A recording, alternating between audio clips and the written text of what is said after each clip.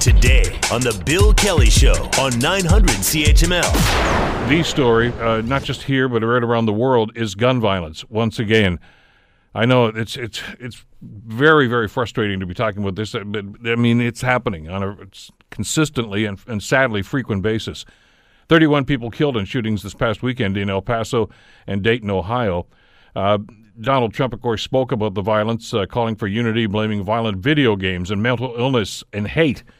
Didn't mention much about access to firearms as part of the reasons for the problem. Michael Tobe-Jones has said. Michael, of course, is with Troy Media, syndicated columnist and Washington Times contributor. The conservatives, libertarians, and others are starting to realize that as much as we dislike the word, as much as we dislike the theory, and as much as we would like to have this to become a broader discussion where everybody sits down at a table and tries to figure out the best solutions or the best route for success, I think we are starting to move into a world where, especially with assault weapons, there doesn't seem to be an either-or. This no longer seems to be a gray area. It's either a black or white issue, and we have to take a side one way or the other.